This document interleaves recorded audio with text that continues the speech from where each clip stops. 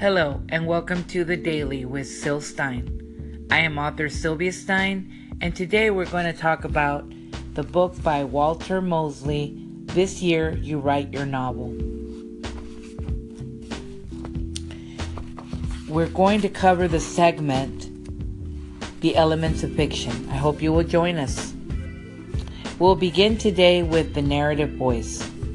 So I hope you will tune in, so you will listen to us today on The Elements of Fiction, using the book by Walter Mosley, or author Walter Mosley, This Year You Write Your Novel.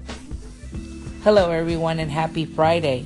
Today we're going to discuss writing tips on the daily.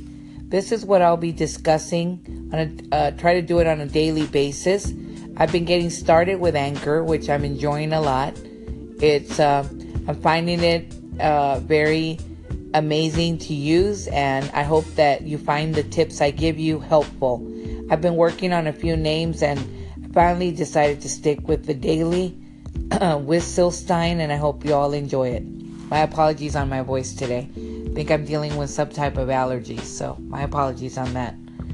Today we're going to discuss the elements of fiction. I'm going to go into the first segment in the narrative voice, and here we go. The narrative voice is the voice that tells the story, he says, is the first thing the reader encounters. It carries us from the first page to the last. We, the readers, must believe in this narrative voice, or at least we must feel strongly for that voice and have a definite and consistent opinion about it. The first words and all the rest you encounter throughout the novel give information, images, and emotions all at once. And they match the way it happens on the street corner with the guy telling the tales. We've all heard him before. Well, he gives us an example.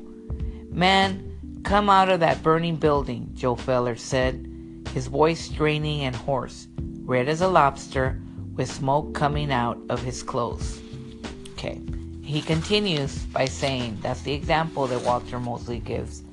The brief snippet of dialogue brings us immediately into an event that we know some things about while suspecting others. There was a building on fire, we are told. There's a man who was in the fire for some reason. Maybe he was a victim or a hero. It is even possible he set the fire. We don't know, but Joe Feller's voice has authority, and we're ready to hear him out in order to find out more about this smoking red man. So this is a narrative voice. Actually, it is more than one voice, he says.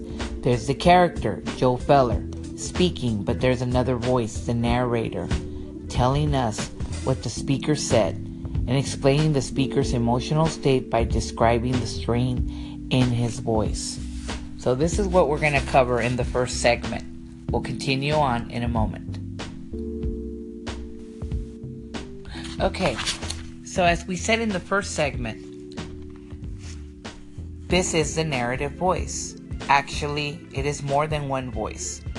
And we've met Joe Feller, and now we're meeting not just Joe Feller, but the other voice, which is the narrator, telling us what the speaker said and explaining the speaker's emotional state by describing the strain in his voice. He says there are many kinds and styles of narrative voices, and it is imperative that you decide which ones you will use to tell your tale. Although there might be thousands of subtle differences in the narrative of the novels you've read, there are only 3 types that you need to be aware of. He says there are actually 4, but the last one is a voice you should never use. And he puts there your own, and we're going to find out more about what he means in a moment.